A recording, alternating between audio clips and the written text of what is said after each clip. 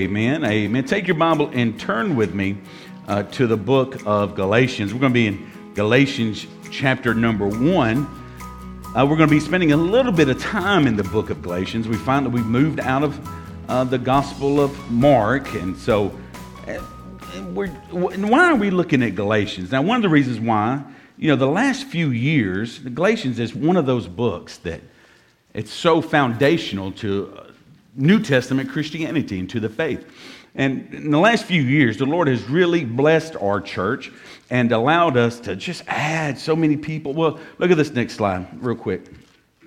We've added over 358 new members to the church in the last 3 years, which is absolutely, there she is, absolutely awesome and amazing. Now, people come from different backgrounds, okay? So if we were going through here, and those of you who've become part of the Grace family before now, most of you come from different backgrounds, right? Some different faith backgrounds, different even denominations and things. See, people join a church for all kinds of reasons, okay? I mean, people...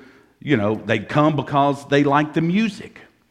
They come because maybe they moved to the area and they've connected to the church, all right, because of a church has a great children's ministry, like Grace Baptist has the best children's ministry in West Tennessee. And so, or maybe the pastor is just better looking than their other pastor, and they're just like, and then they're like, yeah, but that ugly worship leader, amen. No, I'm just kidding. It could happen, okay? Some really old pastor out there somewhere, wrinkled up. It could happen. You can always say, what do we say? Friendliest church in West Tennessee, I'm the shiniest pastor in West Tennessee. Amen? Well, hush up. You're going to amen that. I don't need you. But it's important that people know what we believe. It's important that we know what we believe, why we believe. Now, Alicia and I don't know if you know this, we don't agree on everything, right? She allows me to be wrong sometimes. It's pretty nice. And we don't even agree on everything, but there's some things as a church we have to agree on, and there's other things that aren't as primary that we have to agree on. And so there's nothing more important that we're aligned on, that we're on the same page on, as when it comes to the gospel, the good news, what the gospel of Jesus Christ really is. We've got to have that nailed down. Look at this next slide. We need to know this for ourselves, and we need to know it so that we can share it with other people. You need to be able to articulate what the real gospel is so that you can share it with people that you know and that you care about. And so in the book of Galatians is this short 6 brief chapters, but it's spiritual dynamite. This book is about how sinners become saints. It's amazing. And so as we get into it, there's a couple of terms that you're going to need to know. Write this down. The first term, you've heard this word before, legalism. Legalism.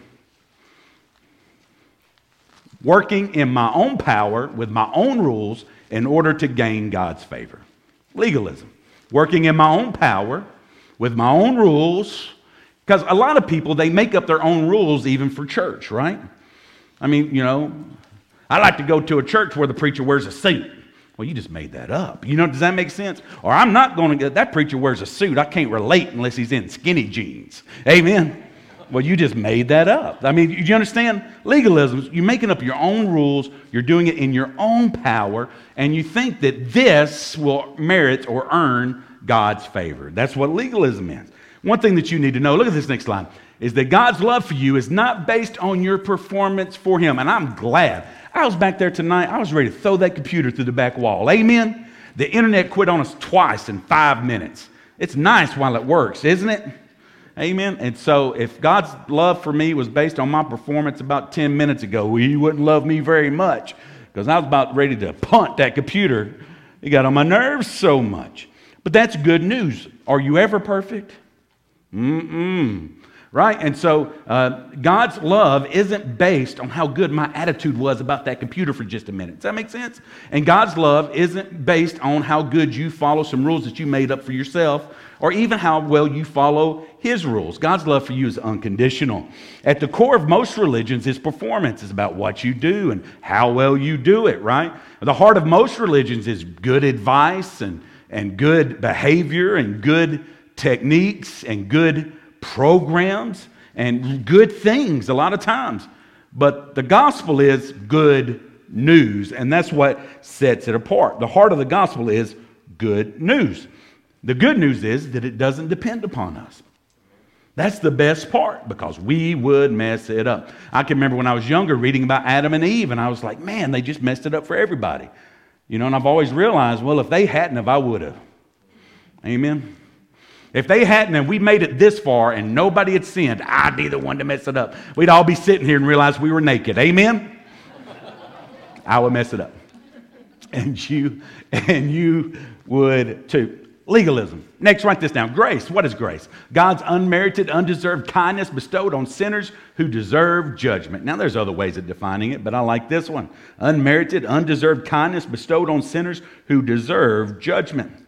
Now, grace also isn't a one-time event that happens. I get saved, I get grace, right? We receive God's grace, we stand in God's grace, we live in God's grace, we grow in grace, you find your place in grace, right? We are kept by God's grace. It's all about grace. And the book of Galatians, it's this letter that the Apostle Paul was writing to a group of Christian churches, and they were leaving grace, and they were going to I started to make up a church's name, amen, like another church. All right, but they're leaving grace and they're going into legalism. Legalism. And the Apostle Paul can't believe it. I'm going to just tell you the truth. Paul is ticked off. Paul, have you ever been ticked off before? Raise your hand. All you sanctified holy saints, right? Paul is ticked off. He is upset. Some of the strongest language found in all of the Bible is right here. He reserves for these churches. Now, before we jump into the churches, kind of let me just summarize the problem. Paul, on his first missionary journey, he went through southern Galatia and was winning hundreds and hundreds of Gentiles to the Lord. It was amazing, this gospel of grace. And he established some great churches, really great churches in each one of these cities. But these are young Christians, and they were getting established in their freedom and faith. But these Jewish teachers, these Judaizers is what they were called, come on the scene, and they teach them that their faith and their salvation weren't complete unless it was accompanied by Old Testament obedience to the law. In other words, hey, Gentile, non-Jewish believers, ultimately what they're saying is you've got to become Jewish to be saved. Okay, it's faith in Jesus, it's all of that, but man, you got to add all these other things to it, right? And one of the things, circumcision was one of the things they were wanting to add to it. And their attack was powerful, it was persuasive. It's just like, look, this is what God's word says. And they're like, well, we need to do it. And Paul, their spiritual father, hears it, and he cannot believe it. He goes ballistic. He can't believe anybody would leave grace for legalism. But people do it all the time. And he loves these people. And he can't believe they're being tricked into some false gospel. So he gets out his paper and his pen and he writes them a letter. And he tries to set them straight and get them back on the gospel track. And he starts his letter where he had to start, and that was defending his authority.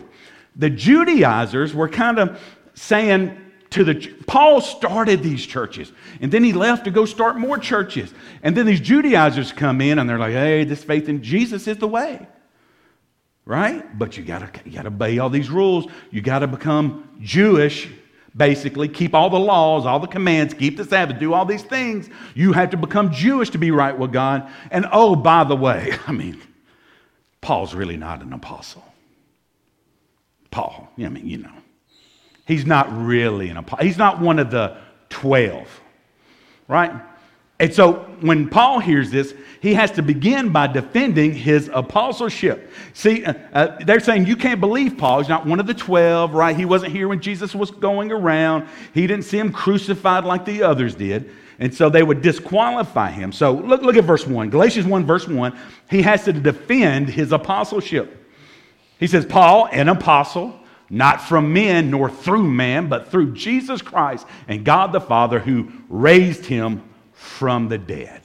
What is Paul saying? Before he defends his message, write this down. He is saying, I'm a trustworthy messenger. I am an apostle. I don't care what those people say. You can believe me.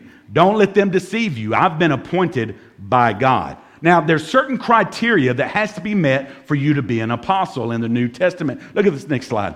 To be a real apostle, you had to have seen the resurrected Christ, and you had to have the message given to you by Jesus. That was the qualifications to be an apostle. And Paul says, that's me. I've seen Jesus, and I was given this message from Jesus. Now, he's not concerned about himself as a man, but he knows his message is based upon his trustworthiness, right? Just like if you were to go and share the good news with somebody at work, but you're a big old fat pagan hypocrite, you know what I'm saying? Like you live, your life is the complete opposite of the gospel, and then you share the gospel. Are they going to believe what you're saying about Jesus and the difference he can make in your life? Because they're not seeing any difference in your life. So before Paul can defend his message, he has to defend himself as a messenger. He's like, man, I'm an apostle. I saw Jesus. And there's no doubt that Paul had told them about his conversion story, Jesus knocking him down on the road to Damascus, blinding him for 3 days. Look at 1 Corinthians 15, verse 8 in your notes. He says, then last of all, he was seen by me also. Talking about Jesus. He's saying, I saw Jesus last, as by one born out of due time. He's saying, I'm an apostle, but I'm a little bit different. For I am the least of the apostles, who am not worthy to be called an apostle, because I persecuted the church of God. He's saying, listen, I didn't ask for this. This isn't what I wanted. I don't even deserve the title. This is what's been given to me. In your Bible there, go down to verse number 11, chapter 1, verse 11. He says, but I make known to you, brethren, that the gospel which was preached by me is not according to man. For I neither received it from man, nor was I taught it. Where did it come from? The revelation of Jesus Christ. He's saying, listen, I saw the resurrected Christ, and I received my message personally from Jesus. I didn't learn this from a man. Jesus gave this message to me. I was taught by Jesus. And so what's interesting is there's this undertone. You might have picked it up in that last verse. I don't deserve to be called an apostle. This is not, what he's kind of, he's almost a reluctant apostle. A reluctant apostle. Like he's not really that thrilled about it. It wasn't a position that he was wanting, and he was persecuting Christians. He was killing Christians when God called him and saved him. But he wasn't looking, it's this, I put it in my notes, big letters, righteous reluctance. Righteous reluctance.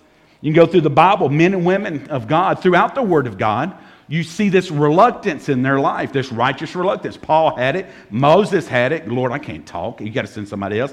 David had it. Jeremiah had it. Jonah had it. He got in a boat going the opposite direction. Isaiah had it. Esther had it.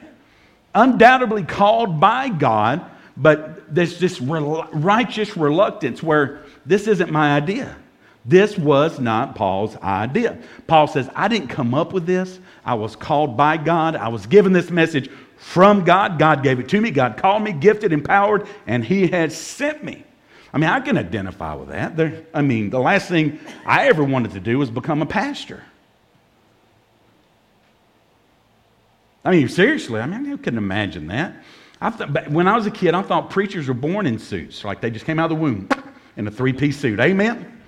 And had big, loud, booming voices and comb-overs. Amen? I've got the 2020 version. But I did. I just never thought that I would serve God in the ministry. It really wasn't my idea. It wasn't something I ascribed to. And I promise you, I would have never been voted most likely to pastor a church when I was in school, okay? That would have never, some of y'all are like, amen, okay? I hear you, Jonathan. But it's the truth, right? And it's not my idea to be in the ministry. And I kind of relate to that because that's the Apostle Paul. Because it wasn't his idea at all. I didn't ask for this job. I didn't look for this job. God called me to this job. God gave me the message. I'm giving the message to you. And ultimately what Paul is saying, number 2, write this down. He's saying that the gospel is unique. The gospel is unique. So he's moving from himself. Listen, I'm an apostle. To the message. Look at verse number 3. He opens up with grace to you and peace from God the Father and our Lord. By the way, without grace, no peace. So he says, grace to you and peace from God the Father and our Lord Jesus Christ, who gave himself for our sins that he might deliver us from this present evil age according to the will of our God and Father. Paul right there just gives us the gospel in a nutshell, man. Just a nice little package. Those 2 verses, verse 3 and verse 4, the gospel right there. So what is the gospel? Write this down. That Jesus died willingly. He gave his life. Nobody took it from him. Now we recognize that he died at the hands of sinful men, but he died willingly. Look at verse number 4 again. It says, what's the word? Gave himself for our sins. The Father didn't love humanity so much that he had to force Jesus to go to Calvary. Right? Jesus voluntarily gave himself for those who would believe and trust in him. Jesus went to the cross walking in the will of his heavenly Father, but in his own will also. Jesus died willingly. Next, write this down. Jesus died on our behalf. He died for you and for me. This is the theological word vicarious, the vicarious death of Christ. Have you heard that expression before? Vicarious? That's what it means. It means to do something on behalf of another person. And so what he did, he died vicariously. He didn't die for himself. He died for me, and he died for you. Jesus died for our sins. He didn't die for nice people or church people or people that are patient with that dumb computer back there or righteous people. He died for sinners. And all of us are sinners. That's why the first step of salvation is recognizing that you're a sinner. I hammer this all the time. That's why we kind of walk through some of those 10 commandments. I probably do it this Sunday now that I thought about it. We do that all the time because many people struggle with recognizing that they're sinners. They know they messed up, but somehow they got into this comparison trap and they think, well, I'm better than them and I'm better than them. I'm all right. I was born in America, stamped Christian on my forehead. I'm good to go. It just doesn't work like that.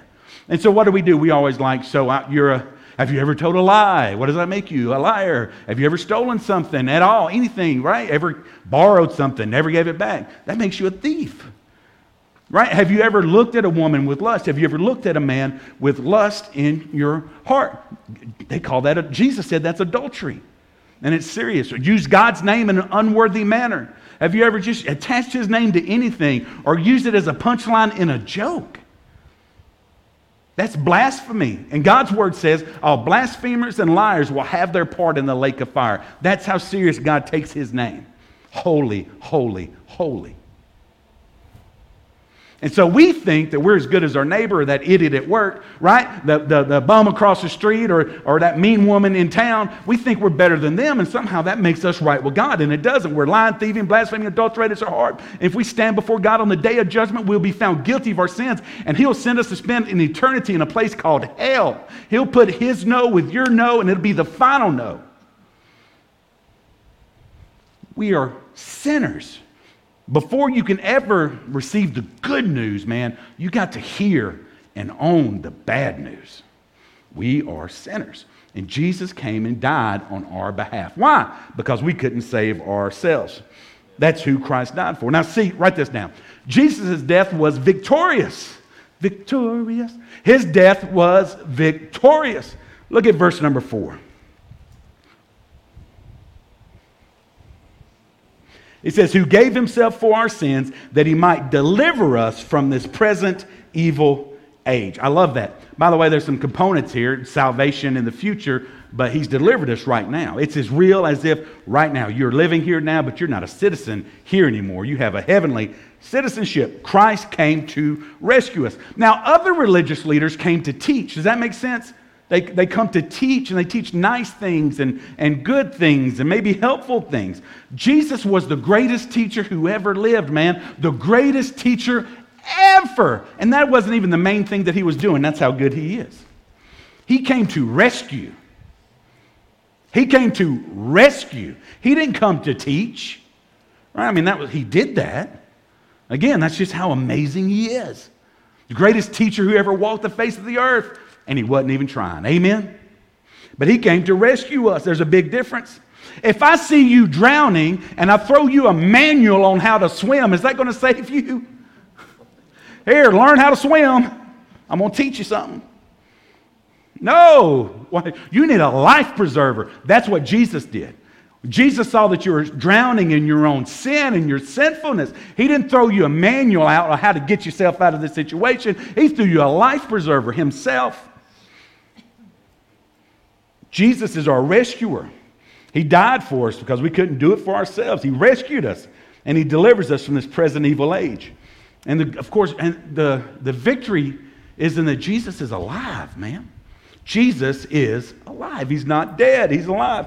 Paul says, look at verse 1 again. Paul, an apostle, not from men, nor through man, but through Jesus Christ and God the Father, what? Who raised him from the dead. You know what's interesting? Right here, Paul says that the Father raised Jesus from the dead. Okay, Paul says the Father raised Jesus from the dead. We're looking at your notes, Romans 8:11. It says, but if the Spirit of him who raised Jesus from the dead dwells in you, he who raised Christ from the dead will also give life to your mortal bodies through his Spirit who dwells in you. Okay, so Paul says here in Galatians, the Father raised Jesus from the dead. And then in the book of Romans, he's saying the Spirit raised Jesus from the dead. Okay, and then in John chapter 10, by the way, Jesus, no less than 3 times here, he says, I lay down my life and I'll take it up again, basically, right? I lay down my life, I'll take it up again. I lay down my life, I'll take it up again. Look at verse 18 in your notes. He says, no one takes it from me, but I lay it down myself. I have power to lay it down and I have power to take it up again.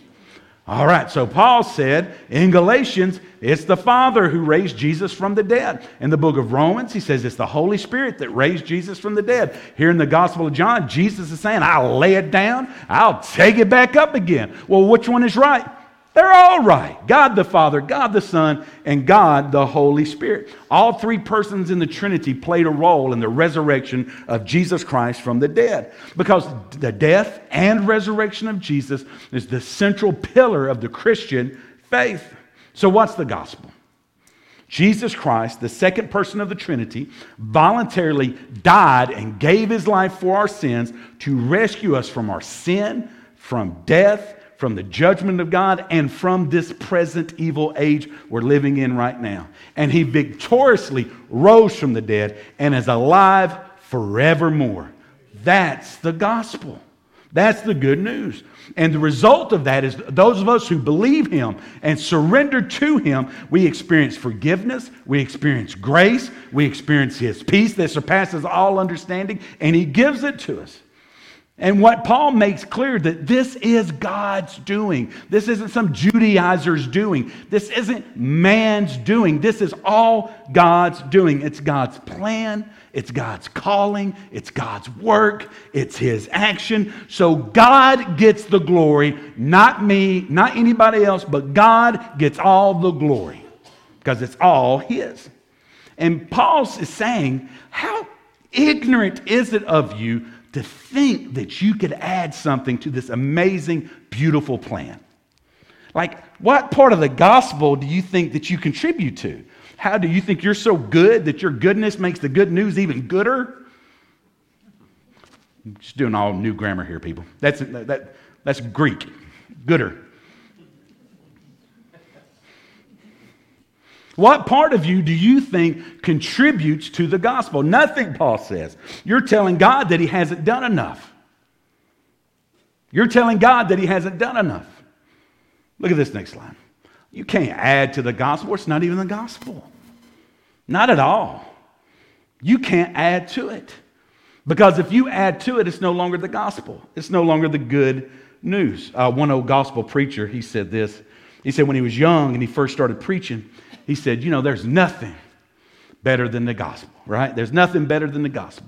Then he was in the ministry for a little while, had a few years of preaching under his belt, and then he said, you know what? Nothing compares to the gospel. Then he got a little bit down the road in his life, and he was near the end of his life, and he knew he didn't have very many years left. And as he reflected on his life, he said, there's nothing but the gospel. Not that there's nothing better, there's just nothing that compares. There's nothing but the gospel. The gospel is everything. I hope you're hearing this. It's not just like, there isn't anything like the gospel. There isn't anything as good as the gospel. There isn't any good news that's better than the good news of Jesus Christ. But there's nothing but the good news.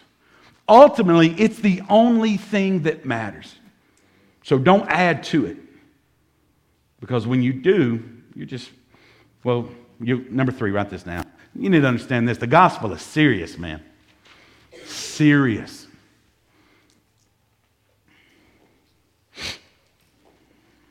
Look at verse 6 in your Bible. So here's where Paul, right? He's like, oh, I'm appointed by man. I got this message from God. Jesus is raised from the dead, to deliver us from this present evil age and all of that. And then he's like, welcome to SmackDown Live. Here he goes. Verse 6. He says, I marvel that you're turning away so soon from him who called you in the grace of Christ to a different gospel. Not like that you're messing up. It's a different God. And I'm amazed. It blows my mind that you could turn so soon to a different gospel. Verse 7, which is not another. So it's not even a gospel, right? This is something else. But there's some who trouble you and want to pervert the gospel of Christ. Paul sees these Galatians and this as turncoats, traitors to the gospel. What would we say today? Benedict Arnold. Benedict Arnold, right? He's saying you are being Benedict Arnolds to the gospel. I'm amazed. I am just blown away that you who have received so much grace that you're turning from that and turning to another gospel that's not even the gospel, that you've been tricked. And he's saying, when he says you're turning away from the gospel, you're turning away from Jesus. It means to switch sides. He's saying when you leave the way of God, you're trying to leave God himself. When you walk away from grace, you're walking away from God. And that's serious. And it's so serious that they've turned to a different gospel that's not even a gospel at all. And in the Greek there, in that other verse where it says different, it's the word heteros. You know the word heterosexual. Heterosexual. When someone's heterosexual, they're interested in somebody of the opposite sex, right? And Paul says you've turned to a hetero gospel, an opposite gospel. Okay, it's not like 1 degree off. It's opposite. Completely different directions. You've turned to an opposite, a hetero gospel, right? Works-based salvation is the opposite of grace-based salvation, no matter how much Bible you use to try to back it up. And he says this opposite gospel has no power to save anyone because it's not even the gospel at all, man. And just in case the Galatians weren't picking up what he was setting down, if you will, if they weren't picking up how serious Paul is saying that this is, he gives it, look at verse 8. This is next level. He says, but even if we or an angel from heaven preach any other gospel to you than what we preach to you, let him be accursed. As we have said before, so now I say it again, if anyone preaches any other gospel to you than what you have received, let him be accursed. Let him be under God's curse. The Greek word for that is anathema. Have you ever heard that word before? Anathema, that's the word in Greek. It means to be accursed. Let me tell you, let me break it down to you a little. Thank you, baby. Let me break it down to you a little, West Tennessee. It means they can go to hell. That's what it means to be cursed in the Bible. When you see somebody, when the Jews would say anyone who hung from a tree is cursed, they're saying anybody who's hung from a tree is going to hell. So to be accursed, to be anathema, it means go to hell. Paul is saying that if anybody else shows up, even a supposed angel from heaven, and they come and they teach you and they pervert this gospel of grace and love and mercy and they turn it to something else, a hetero gospel, an opposite gospel, if anybody does that, let them go to hell. That's what Paul is saying. Literally what Paul is saying. And maybe you're thinking, have you ever said something you regret? Right? You ever pop off a little? Right? Alicia does it all the time. Pops off, man. Pops off. Y'all pray for me.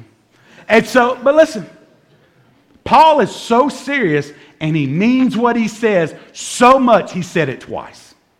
Just in case you didn't pick up on that first anathema, I'm dropping it a second time. Let them be anathema, cursed. Let them go to hell. What is going on? Is that the rapture?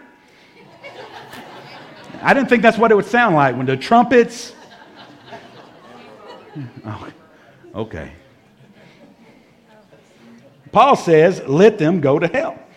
He says, if me or a supposed angel or anyone else tries to pervert this true gospel, anathema. What he says, there's to be no compromise. Now, guys, this is why we take really seriously the conferences that we go to and the speakers that we allow to come here to Grace and that we send groups to, is because how serious Paul says we're supposed to take the gospel. And so if we bring a speaker in or do something that preaches a different gospel, Paul is saying, man, you Benedict Arnold, you traitor, you turncoat, and that person who is preaching a perversion of the gospel, a hetero gospel, anathema. Anathema. And that's why we can't just go listen to any old speaker or any old preacher or just bring anybody in who we're not 100% sure that they're doctrinally sound, because the gospel is serious. It is very serious. It's so serious. Paul is like, they're sending people to hell. Let them go to hell. That's how serious Paul says that it is. And it's so easy to happen. The clarity, the beautiful simplicity of the gospel, right? The clarity and simplicity of the gospel, it can be lost so easily. So easily. Right? The gospel is accepted, then it's assumed, then it gets confused, then it gets lost. How do we know when we're losing the gospel? The surest way in your heart that you're losing a grasp of what the gospel really is, the most easiest way on the individual level, is when you begin looking at yourself as better than unbelievers. First sign, man. First sign. When you begin to think of yourself as better than, more than unbelievers. Right? When a believer looks down at an unbeliever, you've forgotten that what you got was a free gift, man. You didn't deserve that. You received grace and you didn't earn it. You didn't deserve it. You didn't add anything to it. Never think that when God got you that he got a good deal. It reminds me of something. God got you off the Goodwill bin. Amen? Remember, when we used to be in Salt of Paul, we would do autographs because we used to be so cool. And we'd have these black and white glossy things that we would give away. I mean, mostly so people would ask us for our autograph. And so we would sell our CDs and our T-shirts, and we would sign things, right? And, big time. And because we were so humble, we always put Bible verses on it, right? And mine was Joshua 24:15, as for me and my house, we will serve the Lord. And so everybody had their own little favorite Bible verse. And so Marcus Kelly and Joshua 24:15, God bless. And hashtag humble. And it's so funny. Several years later, somebody found it. They found one of our pictures in a frame in the Goodwill bin for $4. Amen? And I'm pretty sure the frame was $4. The picture was included. Amen? Woo! That's what I was when God found me. I was a $4 picture. I was a $0 picture and a $4 frame on the bin at Goodwill. Amen? God didn't get a bargain when he got me. I got the greatest bargain of my life when I got Jesus, because he gave me everything. Often we think that when we're walking with God and God is with us, and often we think that somehow the absence of problems and troubles and those kinds of things always equal the presence of God. And what we see here in these churches in the book of Galatians is that while there's simplicity in the gospel, often people confuse it and mess it up. And they revert to a hetero gospel. And when we revert to a hetero gospel, we're teaching people a perverted gospel that is no gospel at all and that is sending them to hell. And Paul says anathema. It'd be better for me to go to hell than to teach a gospel that wasn't the real gospel. While we receive his grace, man, we don't deserve it. We don't earn it. And please, Lord, may we never forget it. Amen? Amen. Let's stand and we'll be dismissed in a word of prayer.